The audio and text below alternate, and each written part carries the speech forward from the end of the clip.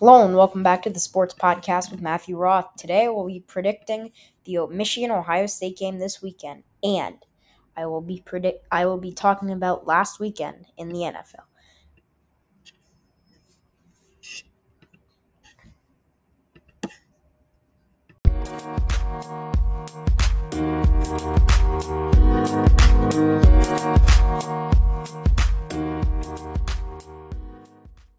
All right, so now to college football, and I'll go into more detail just in a second. But first, for any Michigan fans here, and that's me, including me, I have the sad news for you guys. Michigan's not even going to come close to winning. Ohio State dominated Michigan State last week, scoring 49 points in the first half. 49 points in the first half. Stroud threw for 6 touchdowns.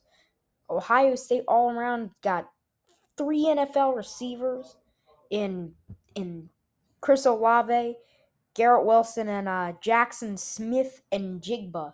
Ohio State's got a really good team, but it's going to be tough for Michigan to defend that team, and I mean to play offense for that team. Michigan, they do have 2 great edge rushers in David Ojabo, Aiden Hutchinson, a great linebacker, in Josh Ross, and Daxton Hill as a safety. Those 4 players, they're going to need to have the games of their lives in order for Michigan to stop that Ohio State offense, because Stroud, in my opinion, he's the Heisman winner. They got a good running back in TreVeyon Henderson, and Ohio State has a great offensive line. The cornerback's going to need to have a good game to stop Jackson Smith and Jigba, Chris Olave, and Garrett Wilson. Now, on the offensive side for Michigan, Cade McNamara, solid season. He's 14 touchdowns, 2 interceptions. Won't be so surprised if he added on some more interceptions. Hassan Haskins had a good year, 1,000-yard rusher, 13 touchdowns. And Michigan at receiver, kind of short-handed with great receivers. Cornelius Johnson is their leading receiver with only 539 yards. Behind him is Eric All, who's really going to need to have a good game. Everyone on Michigan's going to need to have a good game for Michigan to win. Now, Ohio State defensively, Haskell, Garrett, they got the Cage, who had this season for Ohio State, the Thick Six. And I think Ohio State all around, they're a really good team. It's going to be very hard for Michigan to stop them. So now my prediction for the score of that game, I'll first tell you it's not going to be close. I think Michigan going to keep it close maybe in the first quarter, but I think Ohio State's going to pull ahead.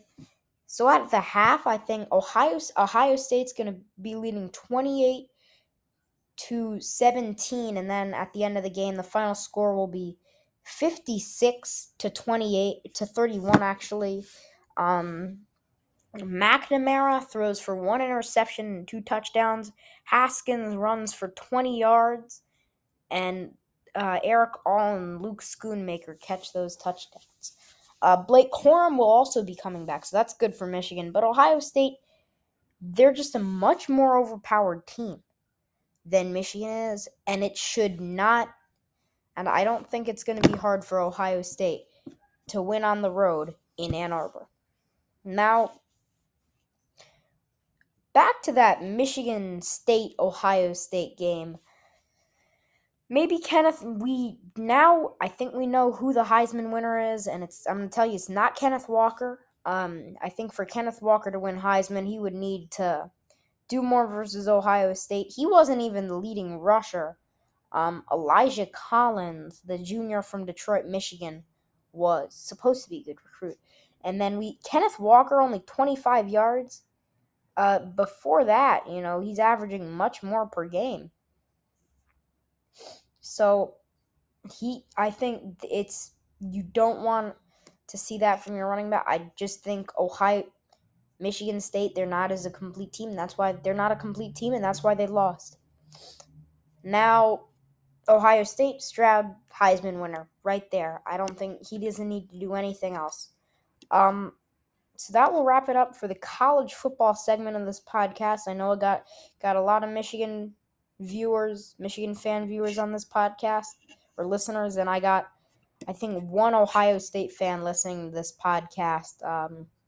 Wish you Michigan fans the best because we're not going to win.